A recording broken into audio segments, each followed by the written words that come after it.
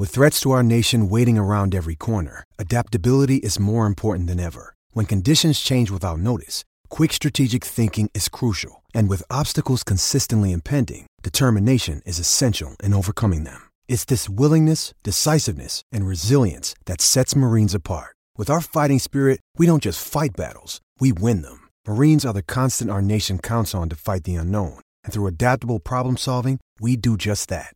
Learn more at marines.com.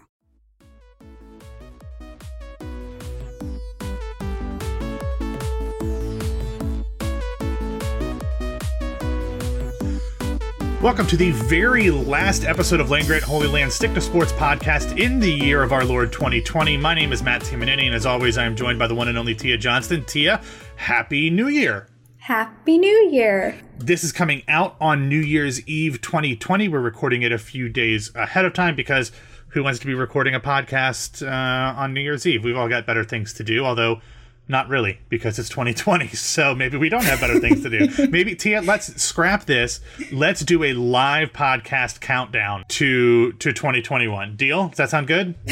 Got nothing better to do? I mean, I don't have anything better to do, but I can't promise I'm going to make it to midnight. That's fair. Very, very fair. I'm with you there. Okay, so we'll just stick to this plan. We'll do the podcast today. We'll release it on Thursday, and then everyone can go about their merry way, falling asleep whenever they would like. We're going to talk about some New Year's things first. We're going to talk about some football things first. We're also going to talk a little bit looking back with hindsight on some of our favorite things of 2020. Believe it or not, there are some things that we liked about this year. They're few and far between, but they are there nonetheless. But before we do that, we do want to remind you that on Stick to Sports, we talk about the things around the periphery of Ohio State athletics, as well as the things that keep us distracted and entertained between the games. Now, Tia, this is New Year's Eve, so we want to talk about New Year's resolutions. Now, first off, are you a New Year's resolution person for yourself normally? I am not. I think like when I was a teenager and you were like kind of supposed to set them for school, like that, I swear that's the last time I made one, which is bad. Yeah, I'm not someone who does them either, really. Like, mainly because I just know that by mid-January I'm going to have forgotten them and just go about my normal life anyway. But that is one reason why we are not talking about our own personal New Year's resolutions. Instead, we are going to talk about the one New Year's resolution that we hope that the Ohio State football team decides to focus on in 2021. There are a lot that could happen, and a lot of them possibly could be influenced by what happens on January 1st, but we aren't there yet. So now, as of New Year's Eve, Tia, what is your New Year's resolution that you hope the Ohio State Buckeyes focus on in this next coming year? Okay, so my first one, I want their New Year's resolution to be completed overnight, which is to beat Clemson and shut Dabo Swinney up. Fair. Like, I didn't want to say this because I have another one, and the other one is like a boring one, and it's, I want the 2019 defense back in 2021. Like, I just want to watch a good defense. Not that they've been awful this year, but our secondary, I mean, we won't get into it, but yeah, I get it. I just feel like if they were to beat Clemson on January 1st, I don't care what else happens in 2021. Like, that would just cap off a great year for me. Send me into 2021 happy, and Ryan Day will trash talk Dabo in the media. I think if Ohio State does end up beating Clemson, I think Ryan Day will get in some thinly veiled shots, but I think he'll take the high road more often than not because he is a better human being than Dabo Swinney is, which we established on last week's podcast. Mine is a little different. I kind of ignored the Sugar Bowl because, you know, it's only a one day into the new year. I'm looking down the road in 2021. And of course, my New Year's resolution for the Buckeyes could be completely upended if something weird happens and Justin Fields ends up coming back for the 2021 season. I do not expect that to happen, although because his draft stock might have taken a hit lately, and if he doesn't do well against Clemson, maybe he could end up falling, and maybe he decides to come back. If that happens, throw my my resolution out the window. But assuming that he is gone and he is in the NFL by the time spring practice starts. I hope that Ohio State and Ryan Day specifically takes a lesson from the 2015 season and does not do what Urban Meyer did when he had multiple quarterbacks that he could have turned to. I hope they pick a quarterback early, and I understand you're probably going to want to go through spring practice before you do this, so that's fine. But after spring practice, I hope that they pick a quarterback and stick to it. They're undoubtedly going to have a whole host of super talented young guys in that quarterback room, whether it's CJ Stroud or Jack Miller or Kyle McCord, whomever might be ahead. And I think they'll all be fairly equal because, the two true freshmen this year haven't had a ton of opportunities. They didn't get spring practice. Sure, they've practiced with the team this fall, but they've barely gotten to play. So Kyle McCord coming in very well could challenge both of them going into spring practice and coming out. So whoever the quarterback is, don't drag this along. The expectations were so high after the national championship in 2014 that I just feel like Urban Meyer not knowing what he wanted to do with the quarterbacks, and I feel like a lot of that was out of loyalty and wasn't sure, how to maneuver that situation. If he just would have picked somebody, I feel like that year could have gone a lot better than it did, and I don't want to see this next season be hijacked by not knowing who the leader on offense is. So my New Year's resolution for the Buckeyes is that I hope they pick a quarterback after spring practice and they stick to it into the season. Yeah, I keep forgetting that we won't have Justin Fields next year. Like it keeps slipping my mind, and I hope the fact that Ryan Day was a quarterback's coach and he's a quarterback's guy, like I hope he knows better than Urban did. Because we can't have another Cardale and JT situation. That was awful. It was bad. I mean, and it wasn't fair to either of them, but because both of them handled it about as well as you possibly could have. I mean, they were both super solid team guys, and they did it about as well as I think you could have asked them to. But I'm sure it didn't help their preparation. It didn't help their mental side of things. I feel like it's just one of those things where it's like, what do you do? Like you don't know what's expected of you. You don't know who to be, the team doesn't know who to look to. It's just a mess, I think. And I hope that they've learned their lesson, even though obviously Ryan Day wasn't on the staff at that point. But surely he's heard the tales. Yeah. That would be my hope for the Buckeyes in 2021. But of course, if they do end up beating Clemson on the first, I will very much happily submit another one to beat the living crap out of Alabama on the 11th, and that can be a New Year's resolution as well. All right, so that's all of the football talk we're going to have today, because we're going to completely pivot to something completely different. And since this is our last episode of the calendar year, we want to talk about the things that gave us some sort of joy in 2020, because obviously that has been, hard to come by in this calendar year. So we're going to talk about anything, whether it's sports related, movies, books, like a park that you live by, whatever. I don't care what it is, just anything that brought you joy in 2020. So Tia, why don't you go ahead and start us off there? Okay, the first one that came to mind was the environment. Carbon dioxide emissions declined, air quality has improved, or there's a reduction in water pollution in different parts of the world. Like, we've always known that humans are the worst species to walk the earth. Yeah, we suck. This proves it, because I think we started seeing these perks like a month into quarantine back in like April. I think I remember reading that like China's air quality is the best it's ever been, and animals were like coming out of the woods and like walking the streets. Just 30 or so days of humans staying in their house and all of this starts to happen. Like, that's so bad. And I know that it's going to turn bad again once we can all leave, but at least like the earth just got a break in the year 2020. Gotta say, that is not where I thought you were going to go first. I did not anticipate that being where you headed. But yeah, absolutely. I mean, look, if you can't recognize the fact that our world is literally and figuratively burning, that's a you problem. There's plenty of reasons to understand why we need to do something about it. And hopefully this is something that will give people the opportunity to figure that out. All right, so mine is also going to be a little something that is outside of my norm. Mainly because if anybody knows me, like I am not super hip on current modern music.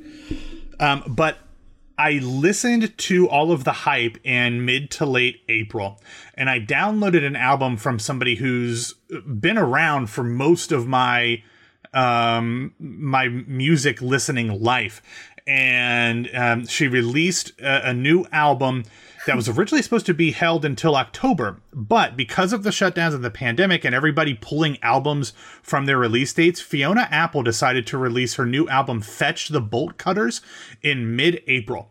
And Fiona Apple's a few years older than me, so like she started releasing music in her 20s when I was in high school, and so she's always been a part of you know, my consciousness, but like I've never been super into her. Like I'm just not into like a lot of music, but I listened to Fetch the Bolt Cutters. I bought it, I downloaded it, and it is an absolutely perfect album. It is weird, but it's like in the best way. And like Fiona Apple's, she's always been kind of a little bizarre, but like it was emotional, but it was funny. It was like weird, but it was poetic. It was intelligent, but it was accessible. It was really, really great. I mean, it had just some really interesting lyrics and music, and I don't want to get into like, there's a lot of like a feminist through line through it. She's a female artist, you know, but it talks about bullying and sexual assault and gaslighting and men just sucking. But it was really great. And it had like some of the lyrics were brilliant.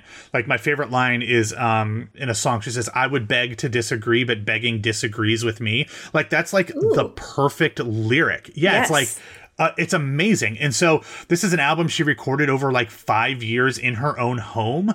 And it's just really, really good. So if you haven't listened to Fiona Apple's Fetch the Bolt Cutters, I would highly, highly recommend that because it's one of the few albums that wasn't from either a Broadway show or a Broadway performer that I've listened to in the last few years and really, really enjoyed and loved. So Fetch the Bolt Cutters, Fiona Apple, my favorite album of 2020. Okay, well, I will piggyback off that because this is what I thought you were going to say when you were like introducing it. Oh, okay. Taylor Swift's 2 new albums, which she pretty much wrote and recorded all in quarantine. Like, I don't know if we would have gotten these albums had there not been a quarantine. And I like Taylor Swift, but she took this weird, like, U-turn into being, like, super poppy. And, like, she tried to change her reputation. Yeah. No pun intended. Is that a Taylor Swift? That was the name of her album. Okay, I didn't realize that. Thank you. Like that these 2 new albums are like who she is, I think, and her old stuff, but better. If you're a Swiftie, you know what I'm talking about. Yeah, like ironically, I brought up Taylor Swift a few weeks ago, or I can't remember which episode. Oh, it was the Northwestern episode, because we talked about her in Valentine's Day or New Year's Day or whatever. Yeah. I'm not a huge Taylor Swift person. I don't, like I said then, like I don't have anything against her. But I just, again, not a music person. But I did buy the first one. I got the first one. I haven't listened to the second one yet. But I generally like them. Yeah, the first one's better. Is it? Okay, good to know. So maybe I won't get the second one. I'm interested to see the journey of her though, because she obviously started off when she was like 14 or something. I don't even know how old she was when she first started releasing songs, 14, 16, however old. And to see her go from like being this country princess to being like a pop queen and to like being this kind of like just this huge mega star in dealing with like all of the attention that you get from that to end up being like a fully fledged adult artist now is very interesting to me. Again, maybe not my type of music, but I appreciate the journey that she's gone through. And I think that she's a super interesting person. And at the age of 31, like she is now somebody who is set up for even more decades of success kind of because of everything she's been through, both personally and professionally. And you can't not root for her with dealing with some of this stuff with like record labels and owning the rights to her music. Like that's a huge deal. And like between her and the stuff that Kesha went through, like it just shows you how awful the music industry can be when it's being led by just monstrous people. And I'm glad that Kesha and especially, Taylor Swift to a much bigger degree, but both of them have kind of come out on the other side better for it. And I hope that Taylor kind of gets the rights to her songs back. But really been impressed with how she handled that whole situation, and then kind of handled the fact that she is now, kind of turning into a fully formed artist, a decade and a half into her career. But at the time when a lot of people are just figuring out to be adults, but now she's like this fully formed, force of nature when it comes to music. So I love that. That's great. All right, so I am going to talk about something that has just hit the interwebs in the last few days. It is one of the weirdest things that I have ever seen, and it's all that I can think about, and I've been tweeting about it, and my friends and I have been tweeting about it. It is just so weird. But it so perfect, you know what it is. Yeah. It perfectly sums up the year 2020. So everybody knows who Alec Baldwin is. Not the greatest guy in the world. He's had issues with, paparazzi. He has issues with his daughter. He's had issues with alcoholism. I think he's kind of a bit of a sexist as well. But a few years ago, a decade ago or whatever, he married this woman named, I believe, Hilaria. And apparently she was from Spain, and she speaks with this very pronounced Spanish accent. And she's like, does these television appearances all the time. And like, maybe she's a cook too. I don't know what that's all about. But it turns out she's from Boston, and she's not Spanish. Her parents just retired to Spain. Her parents aren't Spanish. She's been faking a Spanish accent, changed her name from Hillary to Hilaria just because she wanted to be Spanish, and she like feels like she's Spanish. Like, what in the ever-loving crap is going on here? I just... And here's the thing, too, Tia, is, like, she went to school in Boston. Like, she grew up in Boston. How is it taking a decade for us to find out that she is not Hispanic at all? Like, if I had gone to high school with somebody who married a celebrity, got famous, and then pretended to be of a different nationality and faked an accent, it would be the only thing that I would ever talk about. And I would have been telling TMZ, I would have been calling every television station, what the hell, talking about. I just don't understand why it's taken us so long to figure out that she's an absolute fraud. I have questions, because I didn't look into this as much as I said I was going to, but I've been seeing like all the jokes and memes, and like I knew the gist, but I didn't know everything that you just said.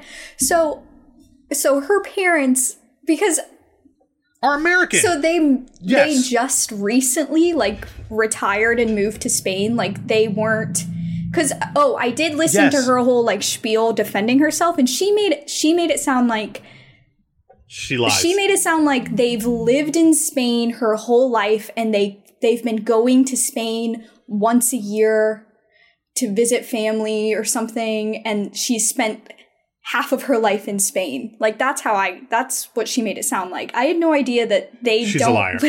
They haven't lived in Spain. They just retired there. Like that's it's insane. Like there's all these threads. Like her mom's like a fairly prominent doctor at Massachusetts General Hospital, and she's a professor at Harvard.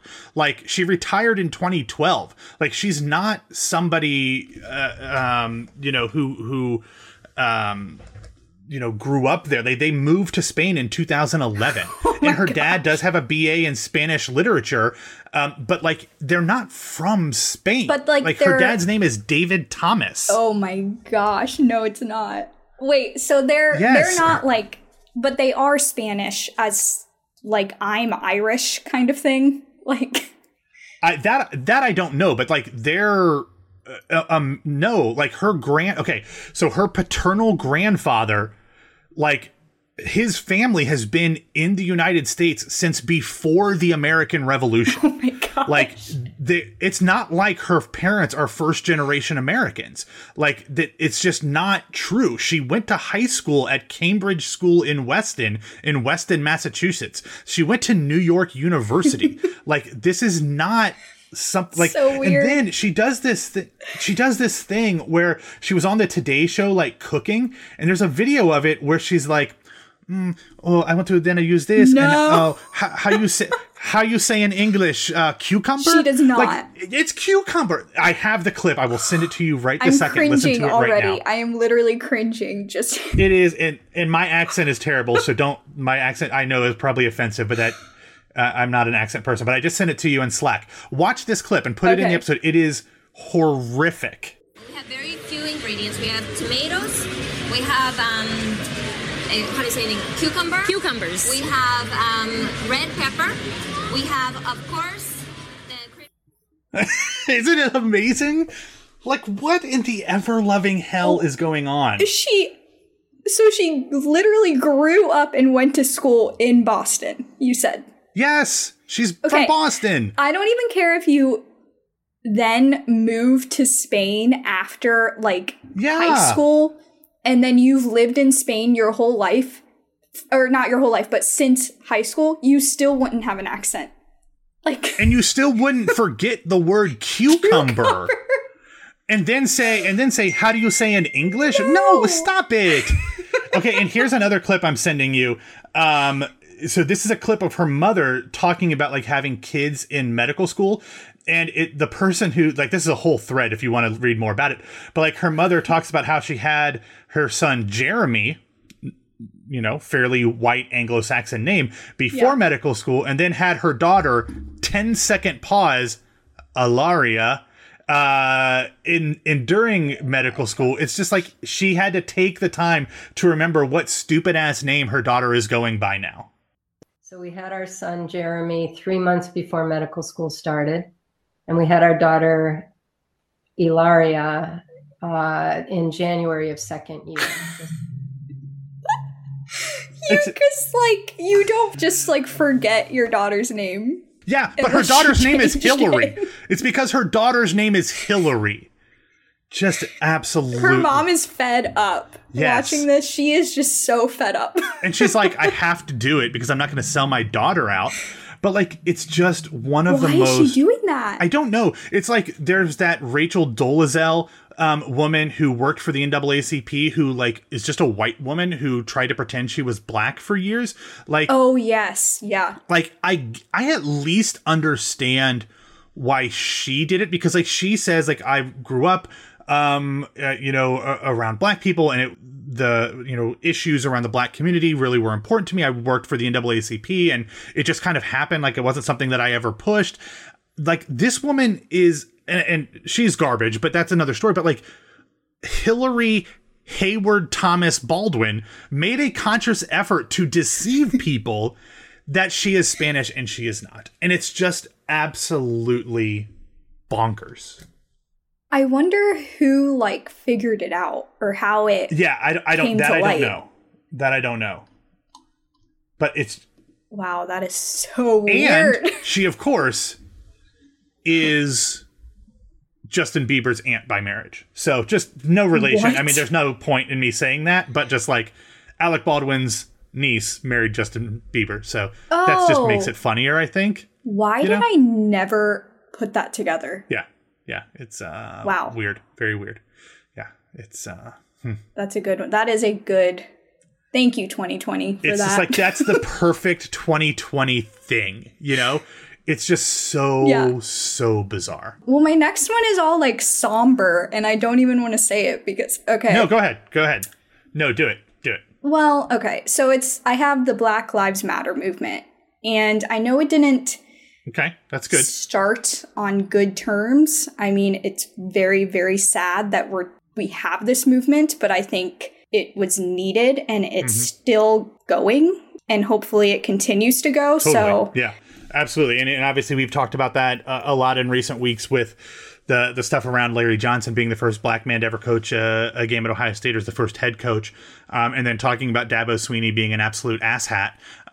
So we've definitely, I mean, that's something that is super important. And while you always hope that was something that isn't necessary, we just aren't there as a society where that's not exactly something that we need to see. And the fact that, and look, you're never going to to focus something like this on white people because we're the ones at fault here. So what's awesome about this whole movement is that it's being led and continue to being led by Black people, and it's hugely important. And I hope that this is something that, however you want to frame a movement, it is something that continues to be at the forefront of every part of the American discussion in the coming years and decades, to the point where hopefully someday in a future that unfortunately I think is going to be far more distant than any of us would like, it can be unnecessary. But until that day, I hope we all continue to fight for equality in every single part of our lives and our world. So good for you, Tia. I like that one. I'm gonna do two things that I often talk about theatrically related things.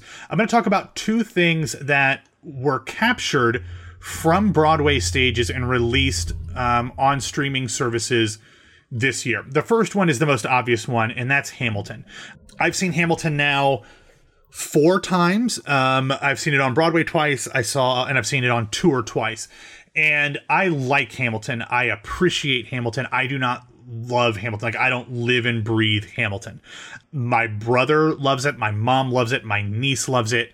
One of the co-hosts of the show that I work on as my full-time job, her other podcast is the Hamilcast, which is the official, unofficial podcast of Hamilton. She's had Lin-Manuel Miranda on multiple times, basically had everybody. So there are people that I know and love that this show is everything about their lives. And in fact, Jillian, who's the host of the Hamilcast and True Crime Obsessed, like, Lynn texted her 15 minutes before the announcement came on and said, hey, you might want to turn on Good Morning America. So, like, that's how close she is with Lin-Manuel Miranda. Like, he gave her a heads up about the announcement of this being streamed on Disney Plus. So I get it. But what was so incredible about this is that it allowed people who would never get the opportunity to see this show. 1, because it's incredibly hard to get a ticket. And 2, because it's usually very expensive. Now, they do a lot of great stuff with Hamilton and making sure that there are $10 tickets available for every performance. They do a lot with schools. They call them edu-ham performances, where they just buy out every seat for a Wednesday matinee on Broadway and just fill it with New York City public school students. So they do a lot of stuff about trying to get people to see it, but still, it's really hard to get a ticket and it's super expensive. So the fact that this thing that has been a cultural touchstone for my community, of the theater community, is accessible now to everybody forever for like $7 a month is incredible. And what I love about Hamilton is just the sheer audacity of its construction. It is so complex. It is so nuanced, and there's so many different things happening at once, both with the lyrics, with the staging, with the set, with the choreography. It's beautiful. Like I said, it's not something that I would necessarily say is my favorite show in the world, but it's impossible not to admire Hamilton. And I love that so much of it, not all of it is captured on all of the show is, but not all of the brilliance is captured, because you have to like focus on stuff and some of the lighting's a little different, but it's a great representation of what this show is. And I'm really glad that people get to see it. First off, Tia, did you ever end up watching Hamilton? Have you seen it yet? No, but it's so funny you bring it up, because my cousin is visiting in a few days and she is like a Hamilton nutty fan. And I was like, okay, this is the time I am going to watch it. Like, bring it. We're watching it. Because I have so many friends who are obsessed with it. Okay. Well, I want you to text me afterwards and let me know what you think. Okay. It's cool. I wish that I could be there to like see you react in the moment of things. I would recommend, though, if you haven't at least listened to the album, listen to it once beforehand, because it is mostly rapped. And a lot of the rap is very fast, and I think you would miss out on some things if you hadn't listened to it at least once beforehand. Okay. Good to know. So the other one is something that I can almost guarantee that you haven't seen. It is on Amazon Prime, and it is also a capture of a Broadway show that has to do with ironically enough, kind of like the founding of the United States, but in a much different way. This is called What the Constitution Means to Me. It's not a one-woman show, but it effectively is. It's written by and stars a woman named Heidi Schreck. And there's other people in the show, but very tangentially. But basically, it is just her personal reflection on a very interesting relationship with the Constitution. She paid her way through college in large part by going around to like VFW halls and debating the Constitution. It was like competitions, like speech and debate competitions specifically about the Constitution. And then how her relationship with the Constitution changed when it comes to a lot of different issues about being a woman and her family's history, her mother, her other people. And it's incredibly well done. It's incredibly powerful. I saw it on Broadway. It's something that I can't believe we got to witness, because it's just something like, how the hell did this get on Broadway? And then how the hell did somebody decide that they want to film it and put it on Amazon? Because it's not something that you would normally think of. It's not Hamilton. It's not a musical. It's literally a woman by herself, for the most part, just talking about the Constitution. But it's brilliant, and it's something that I think a lot of people need to see, and it is fantastic. And interestingly enough, when you see it in person, they give you a little pocket Constitution. So I have a little Constitution on my shelf over there, from What the Constitution Means to Me. And it's a great show. So I would highly recommend watching both of those if you haven't. I also previously talked about American Utopia, which was also filmed on Broadway. I didn't see that one on Broadway, but it was supposed to come back. A friend of mine, Oliver, is one of the producers on the show, but they filmed that. That's on HBO Max, is on HBO Max, I think. So lots of theater happening on streaming services, which you know that I always love, Tia. Is that going to be your recommendation? It needs to be a recommendation so I can go back and look through, like, because we list them in the article. I need like a master list. If you want to make those my recommendation. I know, we really have not done this well. We really should have been putting things together. But yeah, we can list them all. But yeah, What the Constitution Means to Me, Hamilton. I think I mentioned American Utopia at one point early on, but those are all great. So highly, highly recommend that. All right, what else do you have? Anything else from 2020? So do you want me to just name my last two back to back? Yeah, let's do it. They're very different. Okay, go for it. Sorry to bring politics into it, but whatever. I don't care who you go for. This is amazing. America's first female, first Black, and first Asian American vice president, Kamala Harris. I mean, that'll forever go down in history of 2020. My next one is the fact that dogs are so much happier because their humans have been home all year, and a record number of dogs have been adopted from shelters this year, and that makes me happy. My dogs are so happy.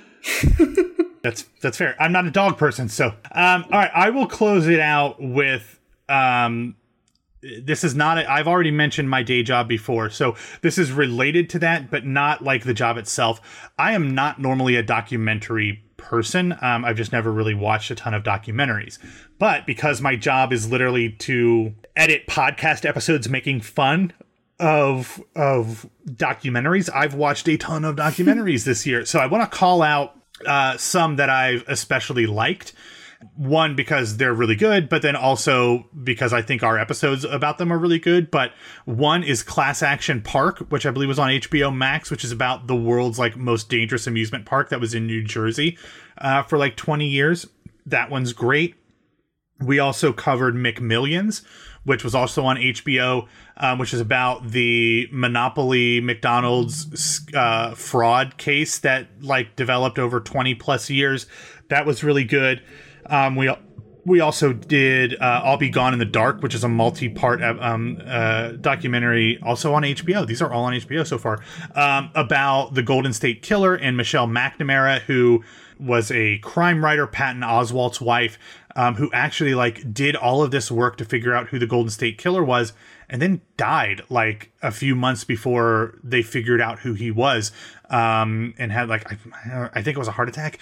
But just a really great documentary series. We also did Tiger King, which I didn't love, but it was so weird.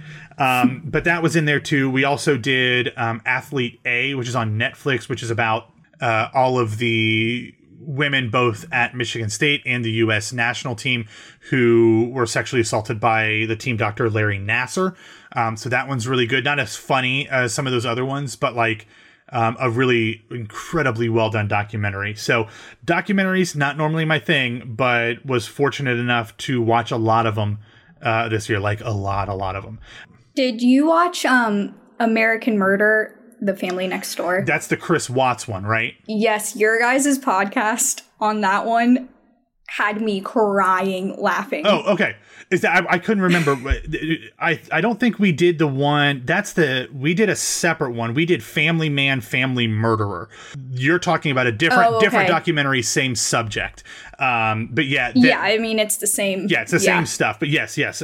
Chris Watts, Family Man, Family Murderer. Yeah. So thanks for listening. That was good. Yeah, I edited that. Yeah. Oh, so funny. All right. So that is my last one. Do you have any other 2020 things that you are especially grateful for? No, but I feel like they're going to like occur to me as the day goes on, and I'm going to kick myself. But that's all right. I have. That's right. We only gave you a week notice to come up with these things, so it's totally fine. All right, so I don't know. I think we should just make all of these things like our recommendations. I don't know that I have a separate one. Do you have something separate? I don't either. I totally forgot. Yeah, no, I think like this is a good way to like say all of these things that we talked about are recommendations. If you want to go watch or listen to them or whatever. For sure. All right, so I guess that's all that we have for not only this episode, but for 2020 episodes of Land Grant Holy Land Stick to Sports podcast. If you are finding this episode on our website, don't forget to subscribe wherever you get your daily dose of podcasting goodness. And if you like our particular brand of weirdness, please head over to Apple and give us a 5-star review. If you give us anything else, you are the internet equivalent of Dabo Sweeney, and we will hate you forever. Also, don't forget to follow Land Grant Holy Land on Twitter at LandGrant33, and you can find me on Twitter and Instagram at BWWMatt. Tia, take it away. Myself on Instagram and Twitter is at Tia Johnston _. My dogs are at Buddy and Bella _. And my store is at Antiques for Your Home. Is that it? That's it. Figured you'd added another one or two since the last time we recorded. Don't put it past me. I will not be shocked. Anyway, everybody, thank you so much for listening to us, all 2.75 of you. We appreciate it. Have a wonderful, safe New Year's Eve. And we'll be back to talk to you next week, hopefully, as Ohio State is preparing to take on Alabama. Actually, I hope they're getting ready to take on Notre Dame, because I would much rather play Notre Dame than Alabama in the College Football Playoff National Championship game. So we will talk to you soon, and as always, go Bucks.